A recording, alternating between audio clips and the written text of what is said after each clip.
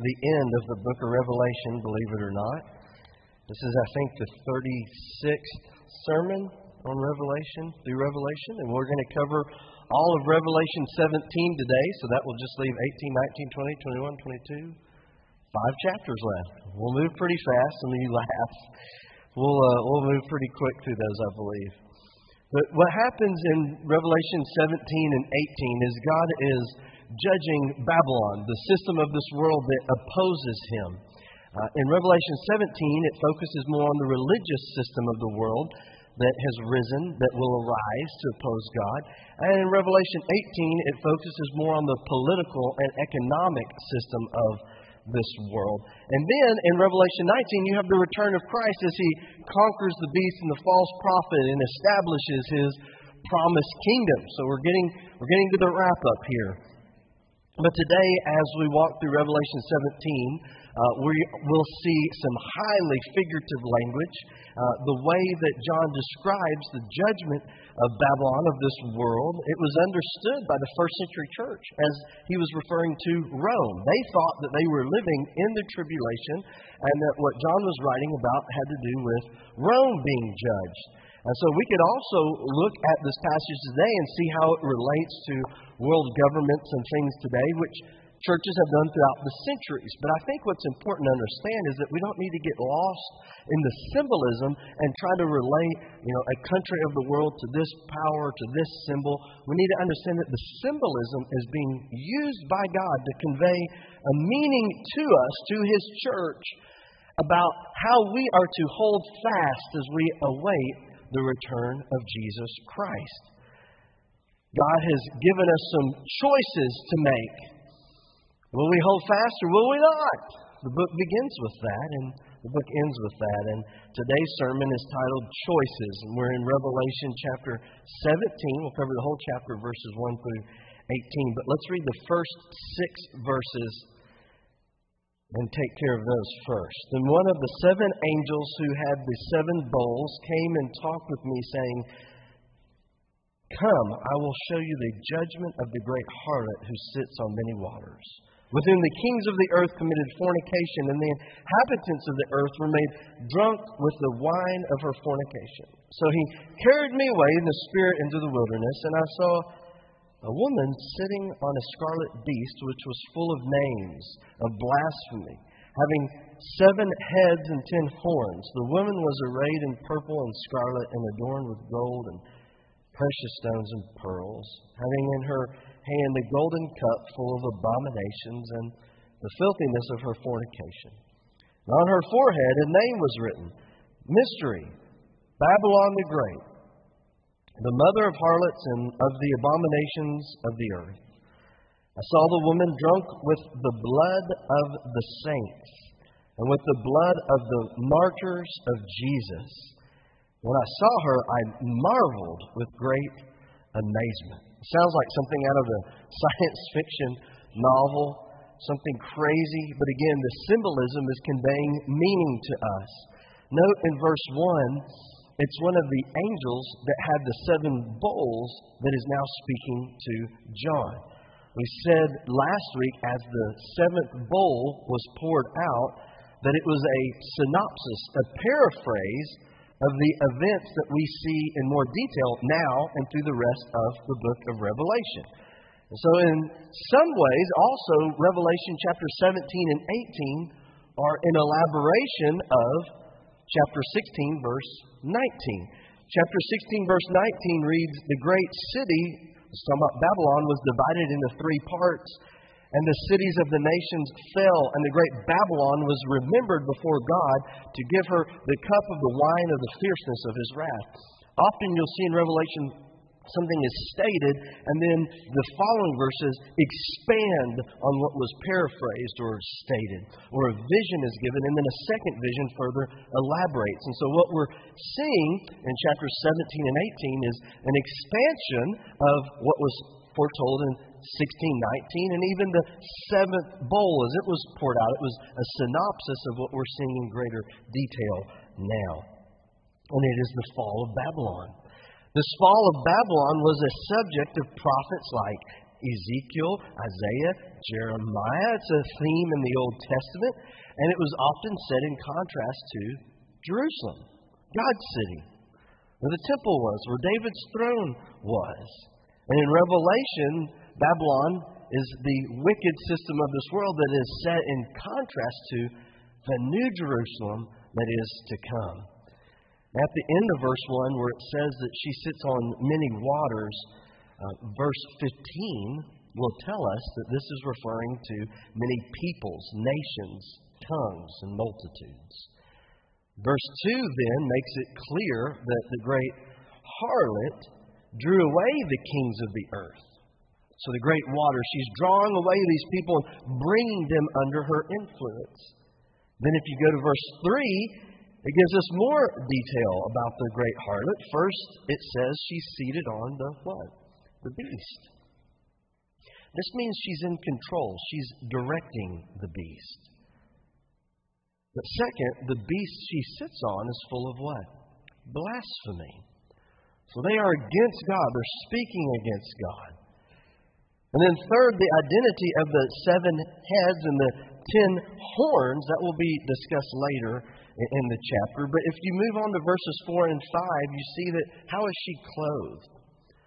Now, this is royalty, luxury. This is apparel that is fine apparel. But while it's nice on the outside, she is nothing more than an abomination. She is the leader of those who are unfaithful to God. She represents unfaithfulness. The name that is written on her forehead mimics those who were sealed by God on their foreheads. Then verse 6 makes her purpose clear. Look at verse 6. She is drunk with the what? The blood of the saints. Let me try to bring this together because that's a lot, right? In a way that makes sense of all this imagery. Babylon was a real kingdom in the Old Testament. Its doom was prophesied in such places as Jeremiah 51, which has a lot of parallels with Revelation 17 and 18. We read from Jeremiah 51 earlier in our service. But Babylon, although it was a historical kingdom, it also became a byword. It became a phrase, a name that was known to signify and to identify idolatrous and evil kingdoms or behavior or systems. If a place was called Babylon, it meant that it was wicked, that it was evil, that it was full of idolatry. It became an idiom. And so Revelation 17:18, it says this, it gives us a better understanding of the identity of Babylon here. It says, "And the woman whom you saw is that great city which reigns over the kings of the earth." And so putting all of this together, what we see is it's unlikely that Revelation 17 is referring to an actual literal woman that will lead these things in this rebellion against God, but it is actually, this woman is used, going back to the Old Testament times, throughout the Old Testament, speaking of idolatry, harlotry, being unfaithful, these abominable acts. This was a way that described when God's people turned from Him and worshiped the things of this world. It has a very religious context to it. When God's people played the harlot, when they committed spiritual adultery, it meant that they had forsaken Him and they had worshipped the idols of the nations around them. That's the Old Testament background, the imagery that is being drawn upon in Revelation chapter 17. And you put that together with these terms like harlot, fornication, abomination, and how they're set in contrast to the saints who have died. Their blood has been spilt because they believe in Jesus, because they follow Jesus. If you put all that together, many believe there's a great consensus that what this woman represents is a worldwide religious system, basically a worldwide cult that arises that is in opposition to the things of God. So Babylon in its fall is spoken of in Revelation 17 and 18, but chapter 17 becomes clear. It's focusing on this religious nature, this spiritual harlotry, adultery of this system that is against God. And it's led by the beast, the false prophet, and Satan, influenced by demons, going to war against Jesus. In Revelation 18, we'll see more of the political and economic focus. But again, Revelation 17 is this worldwide system, this great harlot, this spiritual adultery, this false religion that is opposing God. Did you know that we see the groundwork for this in our world today? There is a push right now to abandon the truth, even to the extent to say there are some countries that are pushing, and depending on how elections would have gone years ago, there was a political party that was threatening to do this in our country, to push to say that proclaiming the truth of God on subjects such as homosexuality could be labeled as hate speech and illegal. There are places in the world today that want to censor the pulpit and determine what pastors can and cannot preach from God's Word, which is the truth. And so what we find is this attack on biblical authority is laying the groundwork for a world religion that will be devoid of God. It will be a man-made religion influenced by demons. And I believe that this worldwide religion will be a religion that's not based on truth, but it kind of takes aspects of many different religions. And it's going to be so broad that anyone can follow it. No one will be offended by it because it's devoid of truth. There's nothing to offend because it's just a conglomeration of everything. And as this worldwide cult religion rises, its goal, demonically influenced, is to oppose the people of God, to make themselves drunk on the blood of the saints. That means that when we declare the truth of God, we will be the enemy to this world religion. The Apostle Paul warned Timothy about this in 2 Timothy 4. You can turn there if you want. I want you to see this verse. Understand this. Paul warned Timothy about this. But for the time, verse 3, chapter 4, verse 3, for the time will come when they will not endure sound doctrine. People don't want to hear truth. But according to their own desires, that's their God, their own desires. We talked about this some few weeks ago, when people make their own feelings their God. Because they have itching ears. They just want to hear something good. They will heap up for themselves teachers. They'll make teachers that tell them what they want to hear. And they will turn their ears away from the what? Truth. And be turned aside to fables. Paul told Timothy, look, there's going to come a time they're going to turn away from the truth. They're going to put teachers in place that tell them that they want to hear, that make them feel good, and it will be devoid of the truth. And in fact, it will be against the truth of God. It will be heresy. It will be demonic at its core. But you know what? The truth of God demands a verdict. When we are confronted with the Word of God, we must either surrender to it or we rebel against it. We must either tell God, yes, this is your truth, therefore your will be done, or we reject it and say, no, I am going my way.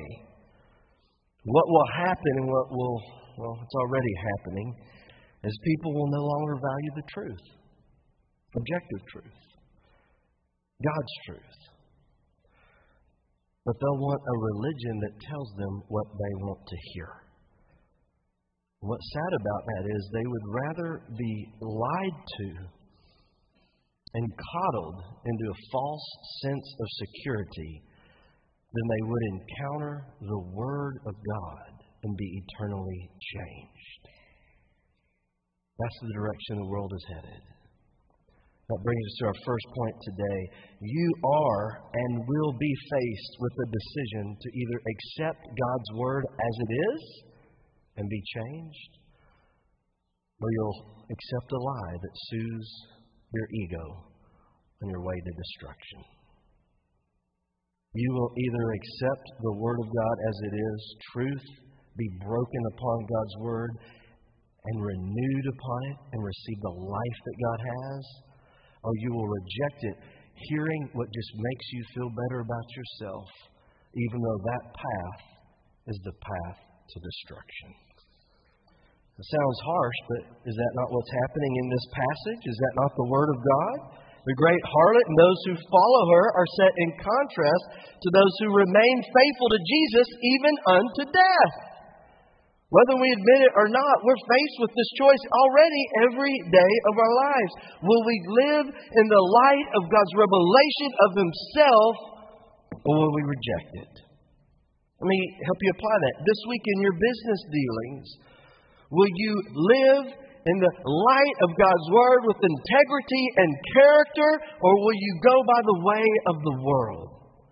In your home, will you value the things of the world and lead your family in the ways of the world, or will your family reflect the glory of God?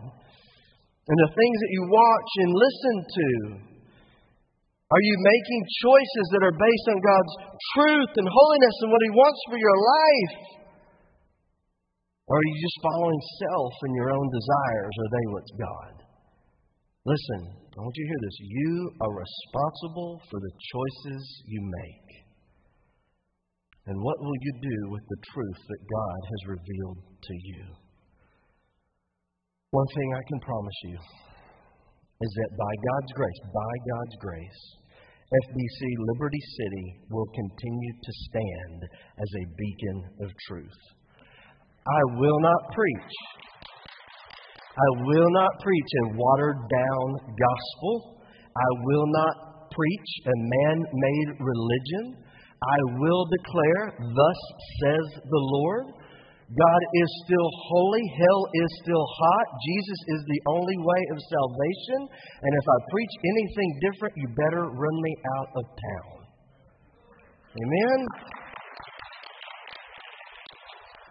Let's move on to the rest of our passage today. Revelation 17, verses 7 and 8. But the angel said to me, why do you marvel? I will tell you the mystery of the woman and of the beast that carries her, which has the 7 heads and the 10 horns. The beast which you saw was and is not, and will ascend out of the bottomless pit and go to perdition. And those who dwell on the earth will marvel, whose names are not written in the book of life from the foundation of the world, when they see the beast that was and is not and yet is. All right, so now this angel helps us to get an understanding of this vision a little bit more, right? Remember, Satan wants to do everything he can to mimic, to have a counterfeit for the things of God. And look how the beast is described in verse 8. It says he was and is not and will ascend. Does that sound familiar to you? One of the titles of God through the book of Revelation is He is the one who was and is and will be. So apparently it will look like the beast has been slain and will rise again. It will be a false miracle, a satanic counterfeit to deceive the world. Now, if you remember, this beast in Revelation 17 is most likely the Antichrist that we saw in Revelation 13, the beast from the sea.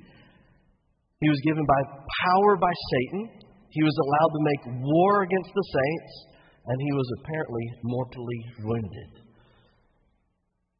So understanding that, let's continue on with verse 9. Revelation 17, verses 9, 10, 11 explain the 7 heads. Here is the mind which has wisdom. The 7 heads are the 7 mountains on which the woman sits. There are also 7 kings. 5 have fallen, 1 is, and the other is not yet. When he comes, he must continue a short time. The beast that was and is not is himself also the 8th, and is one of the 7, and is going to perdition. So in regards, first of all, to the 7 mountains in verse 9, Rome was built on a mountain range on 7 mountains.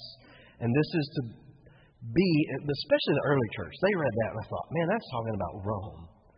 And some people take that very literally to think that Rome is going to return. But I think it's more symbolic. It is that there is a kingdom that will arise, and it will be in the spirit and power of ancient Rome. It will oppose God and try to exalt its glory over the glory of God. The identity of the 7 kings have been debated throughout history. People from the first, second century tried to label those as, oh, it was this king and this king and this king. But what we know is that the beast that will arise is the eighth, and he's the leader of those who lead this final assault against God. Again, I don't think we should get lost in trying to place which each of these kingdoms are. We must understand that there will be a powerful alliance of world nations, of kingdoms. And what's being pointed here is that this Antichrist figure will be at the head. It's explained a little bit further in our passage today. Look at verses 12 and 13. The 10 horns which you saw are 10 kings who have received no kingdom as of yet, but they receive authority for 1 hour as kings with the beast. This is the beast from the sea, the Antichrist. They are of one mind. They will give their power and authority to the beast. Remember, there was a beast from the land, a beast from the sea. The beast from the sea is the Antichrist, just in case you're confused. And so as the Antichrist pulls together the world alliance against God, he's going to empower 10 kings as generals. But the power they receive is only a power to serve him, the Antichrist, in his rebellion against God. So look at verse 14. These will make war with the Lamb, and the Lamb will overcome them. I love how just brief this verse is. After all that they've done to oppose him, look, they will make war with the Lamb, and the Lamb will overcome them. Just simple. For he is the Lord of lords and the King of kings, and those who are with him are called, chosen, and faithful. That brief verse describes the victory that is the return of Jesus. And we're going to see it displayed more. We're going to see it played out more in Revelation 19. But notice one thing. There's no real battle. Jesus shows up. And by his authority as the Lord of lords and the King of kings, the battle is won as soon as he steps on the field. There's no real struggle. It's just as he shows up, he wins. And we triumph with him. But notice how the saints that triumph with him are described. They're called, they are chosen, they're faithful. Again, this is in contrast to the great harlot who is an abomination, who is spiritually an adulterer. Well, let's read the remainder of our passage today, verses 15 through 18. Then he said to me, the waters which you saw where the harlot sits are peoples, multitudes, nations, and tongues. And the 10 horns which you saw on the beast, these will hate the harlot, make her desolate and naked, eat her flesh and burn her with fire. Again, this is like a PG-13 passage today. For God has put into their hearts to fulfill his purpose, to be of one mind, and to give their kingdom to the beast, until the words of God are fulfilled. And the woman whom you saw is that great city. Again, this is why I think it's figurative. Is that great city which reigns over the kingdoms of the earth. So this verse describes the forces of evil. What happens is they turn on each other. As they are unable to conquer Jesus, Jesus returns and he's victorious. He is the rightful king. And so these forces of evil that had banded together, when they can't overthrow Jesus, they end up turning on one another. So it's going to be a time of just complete chaos in the end. It will be the defeat of this false religion that has exalted itself against the knowledge of God. And in the presence of Jesus, it will simply collapse in and self-implode. It can't hold up under its own weight. You know why? Because it's false. You know it remains the truth of God. And that brings us to our second and final point today. When we choose the things of this world over the things of God, we receive the consequences of living for the world. Why am I making this point about choices? Because right now, and I talked about it a few weeks ago, we live in a world that wants to exalt our feelings and emotions over truth. But we also live in a world that wants to live devoid of the consequences of their actions. The world is trying to teach you that you should be able to live however you want to, and if you suffer consequences you don't like, then that's not fair. It's mean. My friends, that's insanity. That is foolishness. If you carry that to its natural conclusion, then I should be able to take a ball ping hammer, put my finger here, smash it, and get mad at you for letting my finger get hurt. That is the rationale of the world right now. That is what they're putting forth.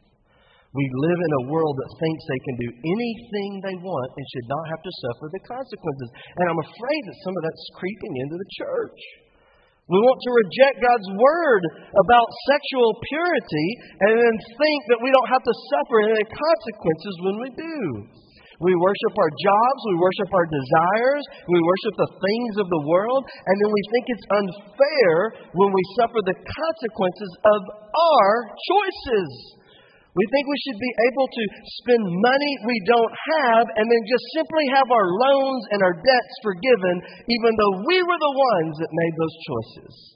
We think we can leave God's word sitting on our nightstand, barely ever read it, and then think God owes us the wisdom we need in the decisions that we make this day.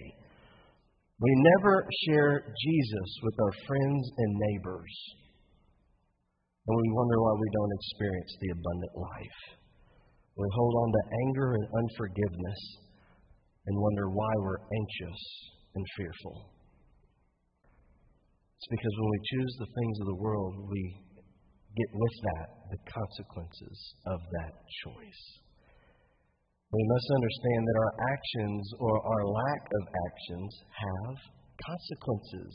That's reality. When you choose the things of God, guess whose results you get? God's. When you choose the world, you get the world's results. But you're responsible for the choice you make. Katie and I have seen this in our giving. We felt like God was convicting us to give a little bit more as we've gone along in our Christian life, that tithing should just be the beginning of generosity. We've added more and more to our percentage each year, even as our family has grown and our expenses have grown. But it was a step of faith that God called us to make. And really, based on where we're at with the generosity we believe God's called us to live with, we really can't make it. But you know what God does? He provides in ways that are beyond the paycheck. Because He's good, and when you obey God and you do what God calls you to do, then you get God's results. And God provides vacations for my family to get away that we wouldn't normally be able to afford. And God provides even places for me to hunt and things to do to unwind that I normally couldn't afford. And God provides, and you get God's results when you're obedient to Him. You see, the mistake that we make is that we have to be in control of it all and know how it's all going to work out before we take that step. But that's contrary to the life of faith. The life of faith says, God, I'm going to be obedient to you, and I'm going to trust the results into your hands. Revelation 17 depicts a system of this world that's in rebellion against God. The end of the world system is that it's conquered by Jesus and simply implodes upon itself. It falls under its own weight. And the world wants to live independent from God, and it wants to convince you that living independent from God is what's best for you. But Augustine said it this way. He said, a man's greatest misery is to be without God. That is to have no inward connection to the one who is life and existence itself. Do you see what I'm getting at? The world seeks to free itself from God, thinking there'll be no consequences. But in doing so, the consequence is the world puts itself in its own hell. And in our lives, I think we often believe the lie that life is best when we're free from the restraints of a life devoted and surrendered to God. But in reality, it's the life surrendered to God that is the most free. So to bring today to a close, I want to remind you of the two primary things we discussed. First, you are faced each day with the choice to either receive or reject the truth of God. Every day we're faced with that. God's revealed Himself to His Word, so the question becomes, what are we going to do with that? And second, the choices that you make, whether it is a choice of inaction or action. Sometimes the choice you make is to fail to act. And these choices that we make come with consequences. And the life that chooses the things of God receives the things of God. And the life lived for the world receives, guess what? The world. You're responsible for the choices you make. And both choices lie before us, and both choices have an end. One ends in everlasting life, and the other ends in separation from God. But I thank God that through Jesus Christ we can know Him and be known by Him. Now I want to close with a story about what's called the Greatest Generation, the generation from World War II. Because again, I think along with these choices is there is a misconception in this world that if something is hard, it's bad. And I've seen a generation that's coming up that is being sold this belief that the easy path is the right path. The easy path is the right path. That's a lie that's being peddled right now. If you think back to World War II, nations that were at war. Katie's grandfather went to war. He was a machine gunner in a bomber airplane. Flew many missions. Some missions he would get out of the plane, and as they were walking away, they would look back and they could see what was on the other side of the plane. Their own plane was so shot full of holes they could see through it like Swiss cheese. Why did we send soldiers to fight and to die? To do the hard thing. Is war a good thing? No. But there was a man named Hitler, and there was an evil on the rise in the world. And there were people being slaughtered by the thousands and tens of thousands. And there was nothing easy about standing up to evil. But that was the calling of the men of that day. And the women of that day, and the families of that day, and the calling of the world was to stand up against that evil. And it was hard. And people lost their lives standing up to that evil. And when they came home from fighting that war, when Katie's grandfather came home from fighting that war, did he go, okay, now everything should just be handed to me and be easy now. I've done the hard part. Now everybody roll out the red carpet and take care of me the rest of my life. No! He got a piece of land that was filled with rocks and it was junk. And he worked that land and he removed the rocks and he tilled that land and he put in ponds for his cattle to feed. And he worked hard and he raised a family and he taught his family to work hard. And he ended up having some of the best land in that city because he worked it. And all of the things that he did and the investments that he made, and the things that were hard, like going to war, like working land, like raising for boys and living for Jesus, the things that were hard, guess what they yielded? They yielded the best results. They yielded God's results. We live in a world that wants to sell you on, if it's hard, it's bad. Take the easy road, do what you feel like, and only listen to what makes you feel good. And that is, listen, that is the beginning of this world system that will exalt itself against God, against the truth of God's Word. And so as believers, we have the choice to make. Will I stand on the Word of God, even at times doing the hard things, the sacrificial things, because by faith I believe that God is a rewarder of those who diligently seek after Him. This world is not my end. I have a home that my Master has prepared for me. Would you please stand with me? Do you know why we can do the hard things? You know why we can endure till the end? You know why we do have this hope? It's because of Jesus, who has already gone before us, who did not stay in heaven removed from us in our sin, but He left heaven, came to this world, took on the flesh of man, yet without sin, walked among us, lived among us, understood what it was to struggle, to be weary, to be tired, to be tempted, yet without sin. Then He went to a cross. And on the cross, He took my sin. He took my darkness. All the times that I've doubted God, that I've not trusted God, all the times that I've chosen the world, Jesus took the penalty for that upon Himself on the cross. And He died in my place for my sin. Not that I could be better than anyone, but that I might be saved from myself. And when I see Jesus on the cross dying for me, at one point it humbles me, realizing that I'm so sinful, it took nothing else than the death of God to save me. But it also exalts me to say, God loved me this much. The cross humbles us and builds us up at the same time. Today, if you've never put your faith in Christ, that's where you need to begin. The life that God has called you to live is impossible apart from Jesus Christ. But God has given us His Son, and He has given us the promise that whoever calls on the name of the Lord will be saved. So today, if you've never put your faith in Christ, I encourage you, I plead with you to turn from your way. That's repentance. To turn from your way, to look to Jesus as the way, the truth, and the life. To cast yourself upon Him and to be saved. But maybe some of us realize we kind of have been slipping into the way of the world and its doctrine of the easy way.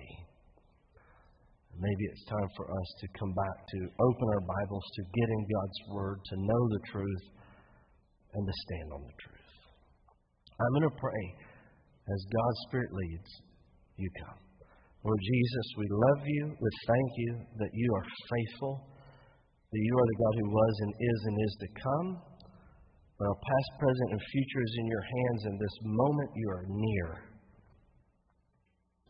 Have your way. May you receive the glory. It's in Jesus' name we pray. Amen.